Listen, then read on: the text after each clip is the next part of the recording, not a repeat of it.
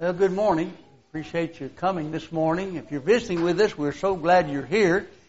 We want you to know that we have meetings like this every once in a while. Just try to encourage visitors to come and think about what we're doing. We're just people trying to be God's people, trying to go by the book and do what the Bible says and do things in Bible ways and not worry about being politically correct, because we believe the political world is way out of shape. And so we're trying to be religiously correct and do what God has to say. And so if you are interested in that, we believe you'll have great interest by being here. And if you're not interested in that, chances are I'm going to upset you before I get done. But we want to open up our Bible this morning to 1 Peter, the first chapter. We're going to look at some of the chapters in 1 Peter. And in this book, which was probably written somewhere around 63, 64, written by the Apostle Peter, who is a man we might call a man of a second chance, because you know that Peter really embarrassed himself greatly and let the Lord down when he denied the Lord on 3 occasions, and even cursed and swore that he even knew him. And yet the Lord, when he was resurrected, if you notice when you begin to read the account, that the Lord wanted to see Peter. And he wanted people to know, I want to see Peter. Because he knew that Peter was brokenhearted. Peter had made some terrible mistakes. And Peter went out and wept bitterly after he had done what he did, when the Lord looked at him after he denied him on the 3rd time. And so now we're seeing an older Peter, a man who is getting closer now to his ending of the road. And he's writing to people when there's just about, if Rome was burned in somewhere around 64, 63, and Nero's persecution began, and so Christians began to be charged with the destruction of Rome, and so they began to be a more of a wider spread, first of all driven from Rome. We know they were driven from Jerusalem in the 8th chapter of the book of Acts. And so these people who are Christians are being scattered now and being spread out. They were in a huddle for a period of time in Jerusalem. And now in the 8th chapter of the book of Acts, we see them being spread. And now here in the book of Peter, Peter's talking about those who are the dispersal, the scattered, those who are pilgrims and strangers who are scattered abroad. And so these people were no longer in the huddle. And so what does that do to you when you're a group of people who have become Christians and you're trying to understand Christianity, what God is doing? And now these people are living in the western part of Asia Minor. And really, if you look at what the book of Revelation shows, those 7 churches are in that region, over in that part of the world, that seemed like something was going to start boiling in that part of the world that took place, that would just scatter into all the rest of the world. And so these Christians needed to know, and Peter was trying to get them braced for the fact that, listen, you better put your seatbelt on, and you better get your faith to growing, and you better keep thinking about where you're going, because the road is going to get long and hard. And you're going to have challenges. And these challenges are here for a purpose, because they're going to try your faith and test your faith. And so what you want to do is make sure you've got your faith at its strongest level. I told people about, I trained some firemen in Madison, Indiana years ago had to rappel off of these cliffs. And I was showing these men, training them how you put this carabiner on. You put the rope in their shape of 6, slide in the carabiner, and then you can jump off the cliff and you're ready to go. But I said, if you do any of those things wrong, when you jump off the edge of the cliff, you're going to fall to the bottom. You've got to make sure you get it right. And when you get it right, then you're ready to go. And I tell you, faith is that way. Faith in Hebrews 11 verse 6 is that faith is what undergirds. It stands under it. Faith is the substance of things hoped for. So if I'm looking for heaven, I've got to stand on something right now that undergirds that hope, and that is my faith. And so I want my faith to be right. I want to be strong. I told those men when I was trying, I said, y'all, what if I tell you I'm going to give you a piece of yarn, let you put that yarn in that carabiner and jump off the edge of a cliff with a piece of yarn? Y'all want to try that? Well, no, nobody wanted to volunteer. They said, we want the strongest rope we can get. Well, your faith is the link, the rope to hold you to hope and heaven. And so you want to have it as strong as you can make it. And so every day, you might not realize it, when you read your Bible in the morning, you get up and you pray. You go to work, you try to live right, or go to school, wherever you go, and you try to do what is right. What you're doing every day is you are strengthening and developing your faith. You may not think it's being very effective. But you know, your faith is kind of like somebody said, these fellas that play in the Super Bowl once a year. How did those men get there? They didn't just get up one morning and say, hey, the Super Bowl's today, I'm going to go over there and play in the Super Bowl. They worked every day. They learned the plays. They developed themselves. They set themselves in condition. They ate certain foods and exercised so that they would be ready for the day of trial. And what we sometimes don't do is we don't realize there's a day of trial, and sometimes we don't know what it is. I'm amazed how many things I faced in my life I wouldn't have dreamed I would have had to face in my lifetime. And so I don't know what else. I tell you what, I know more about what's going to happen to me when I die than I do while I'm living. I know what's going to happen when I die. I'm certain of that. But while I'm living, I don't know what I'm going to experience. I don't know what you're experiencing. But Peter's helping us to see if we can learn the purpose of God and see what God is doing, it will help us as we live in this world where we feel like we're misfits. And we feel like, if I'm going to heaven, why is it I'm having such a hard time? And there's so many pains and so many problems and struggles. Why is it that way? Peter's going to help us to see why it's that way. He's going to give us some reasons for why it's that way. And so if we can understand what we're doing and why it's the way it is, and so when you go through it, get up in the morning, expect somebody's going to probably give me some trouble today. I'm going to have some problems to face somehow. And so everything I've got to do is just keep putting my confidence in the Lord and let the Lord have it and go on and just keep on marching. And keep on going because I am on a long journey here. I'm not on a sprint. I'm going on this journey. I'm suffering to glory. That's what Peter's going to tell us. I think some 16 or 17 times he used the word suffering and about 15 or 13 or 14 times the word glory. And he shows that those two go together. You can't get to heaven unless you go through this world. And you got to go through this world where the world sees you as a misfit. Because you're trying, as much as is possible, to be like your Father. You're trying to be holy. And in the process of doing that, that means that you have become a round peg trying to fit into a square hole in the world, and you don't fit. And you know why you don't fit? It's the same reason. Hey, yesterday we were out riding four-wheelers, and you think, what would an old man like you be? Well, I was going real slow, I'll tell you that. But I was riding a four-wheeler, and I was riding behind people, and I kept getting all this hayseed and grass and dust in my eyes. I had my glasses on, all the stuff kept getting in my eyes. And you know what's amazing about that? Foreign objects in your eye, you want to get them out. You want to get rid of them. If you've ever got a splinter in your finger, it doesn't belong there. It's a foreign body in your body. You want to dig it. You get cancer in you, you want to get it out. And the world says we're a cancer. We're a thorn in their eye. We're a splinter in their skin. And so we make them terribly uncomfortable. And so Peter's telling us this is what we need to know. Now, how do we get to be this way? Listen to what Peter says. In 1 Peter 1 and verse 1, Peter, an apostle of Jesus Christ, to the strangers, here people are foreigners, and scattered throughout Pontus, Galatia, Cappadocia, Asia, and Bithynia. And so here now, the apostle Peter. Now, why is that important to know? Because when you understand the apostles were the ambassadors of Jesus. They were the special representatives. Jesus had chose these men, and he promised to give them the Holy Spirit that would inspire them to tell people what the Father's word was, what Jesus came to the world to tell the world what His Father's will was, and then for them to know what Jesus and His Father's will is, the Holy Spirit would inspire them. Now, I'm not inspired. So you keep looking at your Bible while I'm talking, because I may mess it up. And if I do, you tell me. But you see, I'm not an inspired person. I get mine by inspiration. By perspiration. I have to spend hours of studying and reading and thinking and rethinking to see if I've got it. But these men were inspired apostles. When they spoke, they were told not to premeditate. You know what I did this morning coming over here I was out in Stop, Kentucky last night. Camped out a couple of days.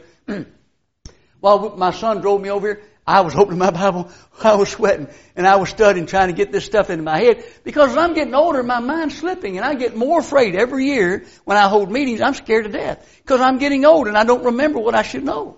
And so I was trying to poke this stuff back in my head that I'd let slip from me, you see. And so trying to make sure I could talk to you about it. But you see, the apostles were told not to do that. Because the Spirit would tell them directly from heaven what they should say and what they should teach. And so that's what makes them different from us today. But you see, they didn't have a New Testament when they were doing that.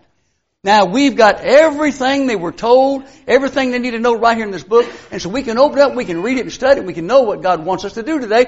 But the apostles are the ones who have put this into our hands, and the prophets of the first century, so we can do that. So Peter said, listen, I'm talking about one of the people who has been authorized by Jesus to tell you what you need to know. And so he's an apostle, writing to these people who are strangers. Have you ever been a stranger somewhere? I'm a stranger this morning. We came in here and turned. This place has changed since I've been here many years ago. It seemed like there were all these houses between here and there. I don't remember all that. I'm sure it must have been there. But I turned in here. I thought, this must be the wrong street to turn on. This looks different in here. And so things have changed. I've changed. Some people have seen me. They didn't recognize me anymore. They haven't seen me for a while. But you see, we're living in a world where we're strangers. And when if you've ever been to a foreign country, I go to foreign countries, they speak a different language, they have different money, and I expect to be mistreated. I tell people all the time, I've been in car wrecks, I've been arrested in other countries, just because I was a foreigner, and been mistreated. I told about one time being in India, and we were coming into the intersection, we're going real slow on this motor scooter. Here comes a man flying along with a scooter and hits the side of us and knocks us over. And he flies over us and lands in the street. And there was a policeman standing right on the corner, saw the whole thing. He came over there and I was laying in the street and he said, "Are you okay?" And I said, "Yes, sir." He said, "I guess you know it's your fault." I said, "Yeah, I knew it was my fault. You see, I'm a stranger, I'm a foreigner, I don't have any rights." And so I got up and said to the policeman, I said, "Sir, would you mind if we looked at the evidence before I have to pay the penalty for whatever I got to pay to get out of this trouble?" He said, "What's that?" I said, "That man came in the intersection." I said, "Look, he slid about 18 feet. He was driving crazy. He was a nut." I said, "Look at where we stopped. We didn't even make a black spot. We slid sideways when he hit us." And I said, "He hit us. We didn't hit him." And he said, "Well, what do you want me to think about that?" I said, "I want you to see that we're innocent." He said, "No. You're guilty because you're not a citizen here." See, I was a foreigner, a stranger. You should expect, if you're living in a foreign world and living among people who may not value you, you're going to be mistreated. Don't be shocked.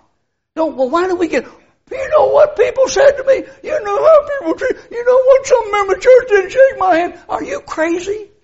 Don't you know you're a foreigner living in a foreign land? And that everything that's going to happen to you is going to probably turn you upside down because the world's upside down and you're the only one standing upright. And so don't be shocked. Peter's going to help us to see.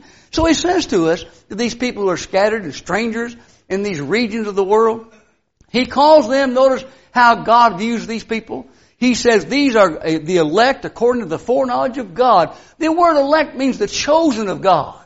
I tell this story about the word elect several years ago. I go around holding some meetings, and some of these young guys would come to me and say, "Gary, I understand you get around holding a lot of meetings." I said, "Yeah."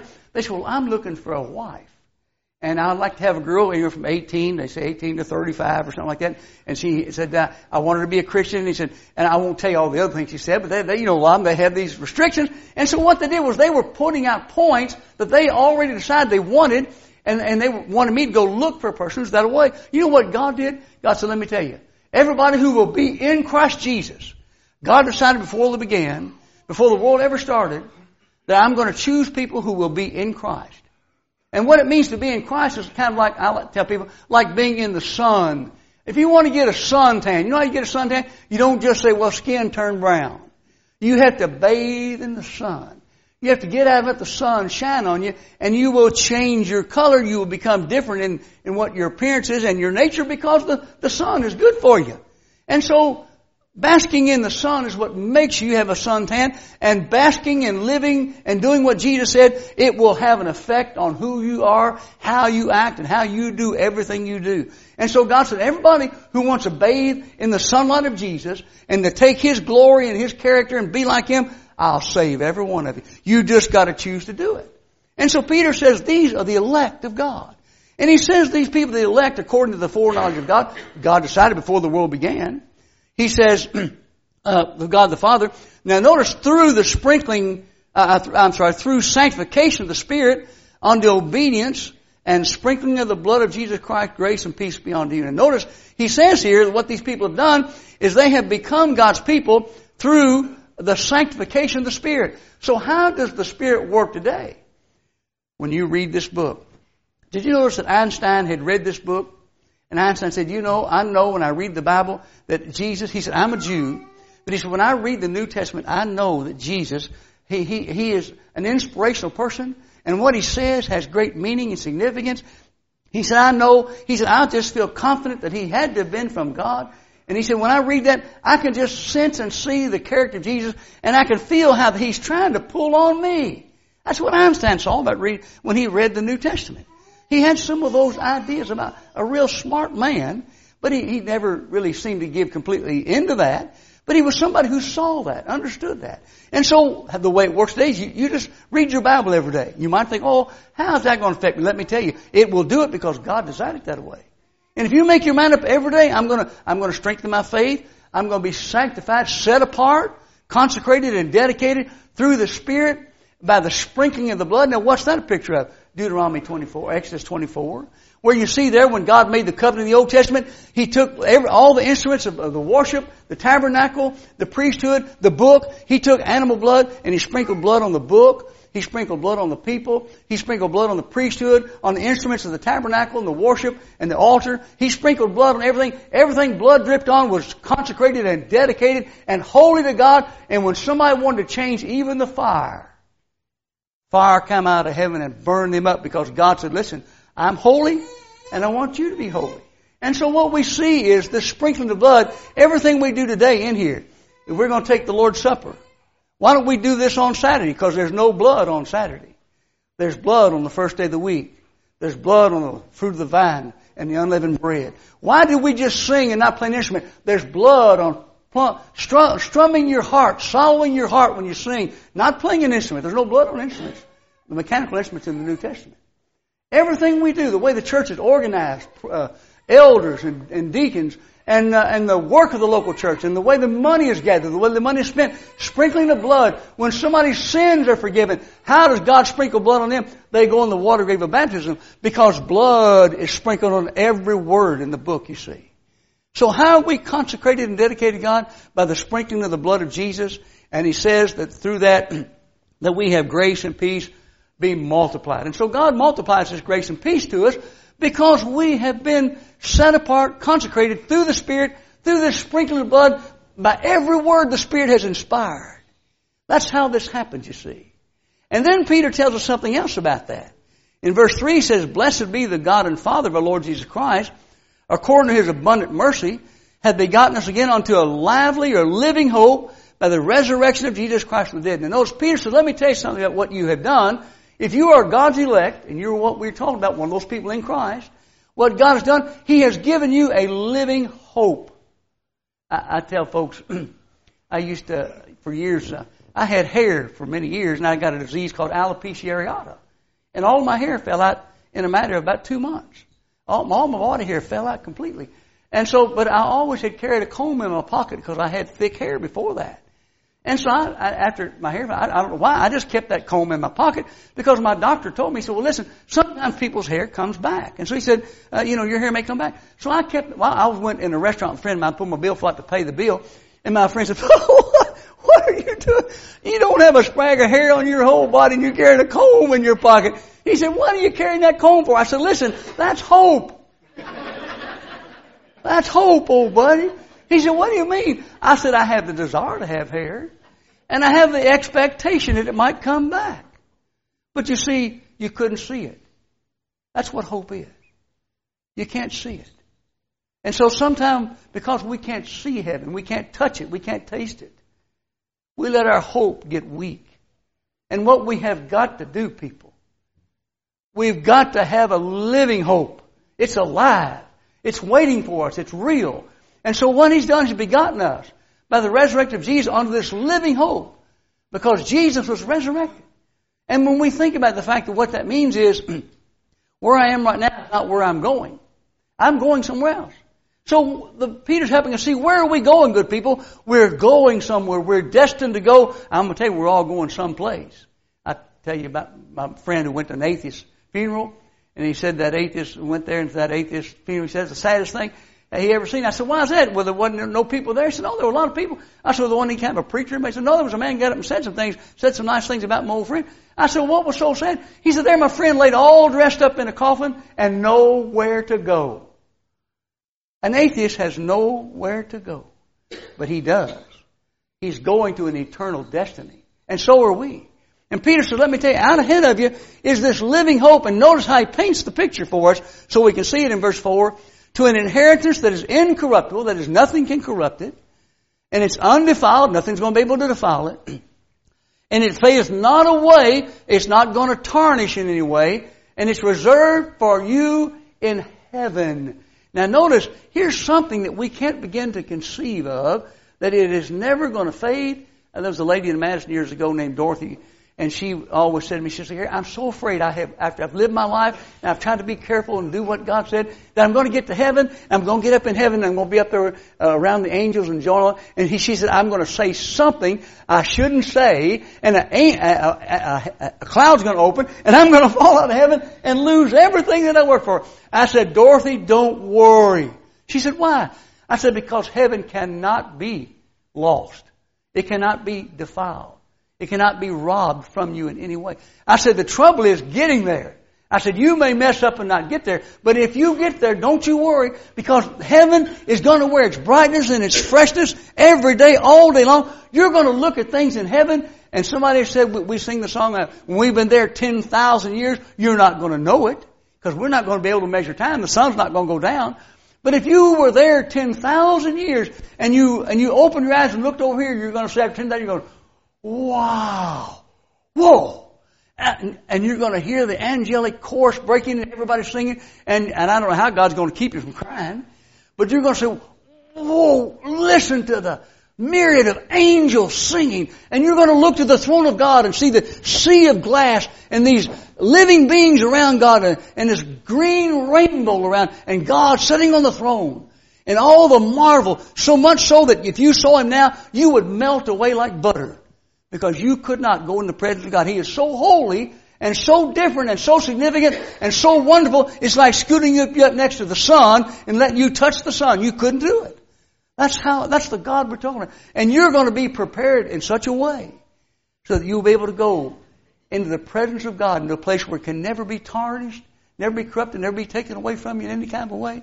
And then Peter says to us, not only do we need to look at where we're going in that sort of a way, a place that cannot, and notice it's reserved for you, not down on the earth for 1,000 years. It's going to be reserved for you in heaven. That's what Peter said a long time ago, you see. Not something down here for 1,000 years, but up there in heaven's where it is. That's where our hope is. And notice, so what we've got to do, we've got to keep our faith in this living hope. And you know, I tell people all the time about hope. I told this about my daddy years ago when we were fishing. Matter of fact, we were fishing on Cumberland Lake.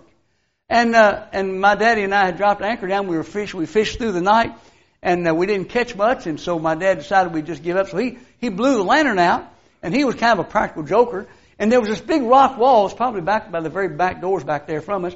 And so we thought we were facing out away from that wall. So he blew the lantern out, and so he started the motor up in the dark. He shoved the lever down in total darkness. He thought he'd scare me, you know. And so he shoved her down, and then he let her go, and he flipped the lights on, and we were about back to that back door, and all of a sudden, something amazing happened. We both went flying over the windshield of the boat, and landed in the water about 5 feet from that rock wall. And my daddy was a hot-headed man with a bad temper, and I thought, it's going to be bad now. Well, I heard my daddy snickering. He swam around over by the boat and turned the motor off. And I heard him snicker and said, Dad, what in the world? We just about killed ourselves. We tore the windshield off the front of the boat. I said, what are you laughing at, Dad?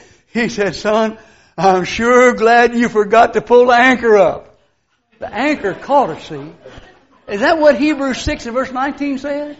You know what the anchor for the soul is? When you're just about to crash, the old anchor grabs you and keeps you from destroying yourself. And you get over this way and you get close to something, and then the anchor grabs you.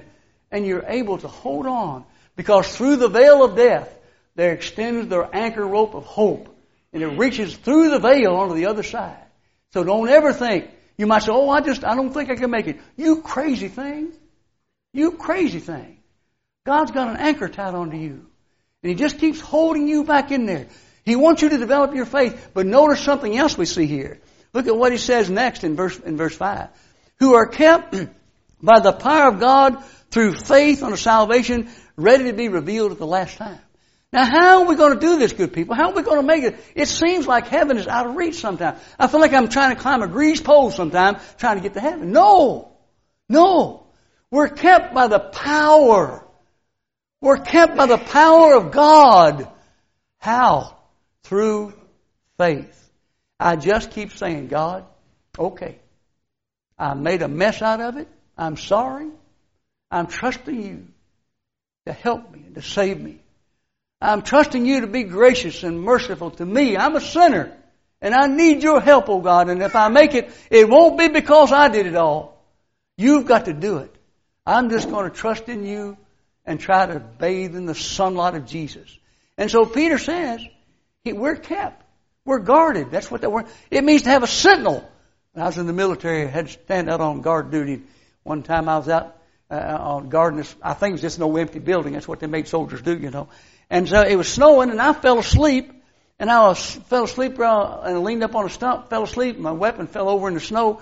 And I didn't know it, but a convoy, I was really tired. 4 or 5 trucks went by, and this lieutenant in a Jeep pulled up behind them and said, "Private, what are you doing?" And I woke up. I said, "Yes, sir. What? He said, "What? Are you on a sentinel duty?" I said, "Yes, sir." He said, "A convoy just went by, son." He said, "They've been an enemy. They'd have destroyed us all. You've got to be awake and stay on guard. You've got to watch. You've got to stand at constant duty, watching and protecting and guarding everything for our nation's sake." Let me tell you who's guarding our nation's sake. Who's guarding the church's sake. God is standing on duty. And by the power of God, we're kept. We're guarded. God is standing. When you go to sleep, God is standing guard. Don't you ever think God's not with you. He's watching over. He's preserving you because of this great hope. He's wanting you to trust Him because we're kept and guarded. So we see, first of all, we've got this anchor of hope out there. We've got heaven out there, the thing we're reaching forward to get to. And now He tells us we've got this help, that God is going to help us. Don't think you can do this by yourself. The Jewish people in the Old Testament kept getting into trouble trying to do it by themselves. You can't do it. You say, "Well, I just don't think I can make it happen." God bless you. You're exactly right. You figured it out. You can't do it. You can't do it on your own. But you're not working by yourself. And so Peter says we've got to put our faith in God, because He's going to guard and watch over and keep us until the end time comes. And then he says in verse 6, "Wherein ye greatly rejoice, though now for a season ye are in heaviness, through manifold temptation." Now notice what Peter says now about it. He said, "Don't you see where you're going? Oh, that sounds so good. I want to go to heaven. That sounds good." But Peter, let me tell you where you are right now. So where am I right now? Where I'm going to a wonderful place. But where I am right now, I'm in many folds. That's a picture of, it's literally the word for multicolor. It means polka dotted. So you're living in a world that's got all these polka dots and all these colors and these folds of different types of trials, different types. I've always said when I was younger, I've had 4 addictions in my life. I've been addicted to drugs, pornography, alcohol, and tobacco. I've had all 4 of those addictions. And I can remember when I was younger, when I became a Christian, being afraid that I might commit adultery because of my desires were so strong. I was afraid I might commit adultery and lose my faith and lose my way.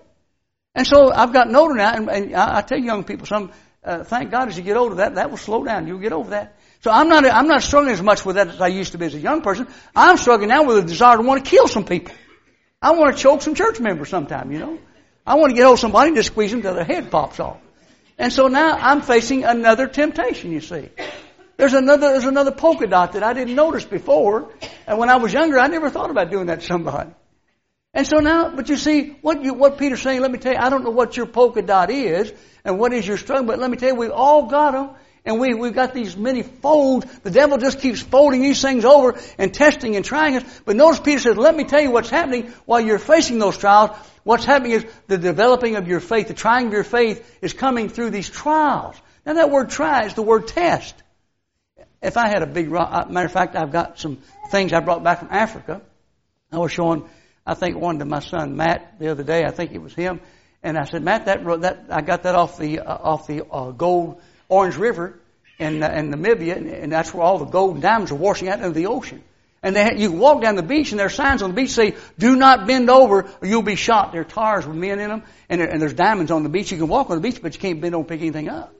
And so I walked away that beach, went down the other way, and I found this stone, and it's got glitters of gold in it. And I told Matt, I said, "Matt, I'll sell you that stone for $5,000. He said, "Well, Dad, I think that's just some of that stone kind of washed on the outside and stuck to that stone. I don't think it's worth 10 cents, you know." And I said, "Well, but you know, if we took that rock and melted it down, put it in a furnace, and got it up to 1,800 degrees, where certain types of rocks, you scientists know which temperatures they are, different things melt down and crack and break, rocks break up and shatter at certain temperatures, and we melted that rock down, and we let the gold drip down to the bottom and go at the bottom, we might find out, well, that thing's worth $5,000. But we don't know it yet, do we? How do we know the value of our faith? You've got to face it. You can't run from it. You can't hide from it. You got to go out in the world and you got to face things. You got to experience trials, because trials are what make your faith stronger. If you endure the trial, now if you keep failing it, you know, I thought I was going to stay in third grade all my life. I kept failing the third grade, and I thought I'm going to be a third grade school teacher by the time I'm 30 years old, you know. But you know, when you come to realize you have to pass the test to become stronger. And that's the way life is. And the old devil's going to throw the trials at you. He's going to try to stop you. And God is going to test you and try you so you'll become stronger, just like the gold in the furnace. This ring here, my wife gave $18 for it 47 years ago. And if we melted it down and put the heat to it, I think we'd see a little piece of aluminum come out and it says made Coca-Cola on that. Because this is not pure gold, see? It's not, we can make it more valuable by melting it down. And so what we need to see is, Peter's telling us that's what's going on with us. So don't think, why is God doing, why am I facing? You're facing it for a reason. This has a purpose to it. And if you know you're going somewhere and you've got to develop by going through the trial to get there, you say, well, come on, trial. Let's get to the game. Let's get at it. Let's get to the conflict. Let's get to the battle. We're going to see this is a war against our soul. So let's get in the conflict. That's what will make me strong. When things go my way, you ever seen people have a child to give them everything they want? I went and stayed with some people one time during the meeting.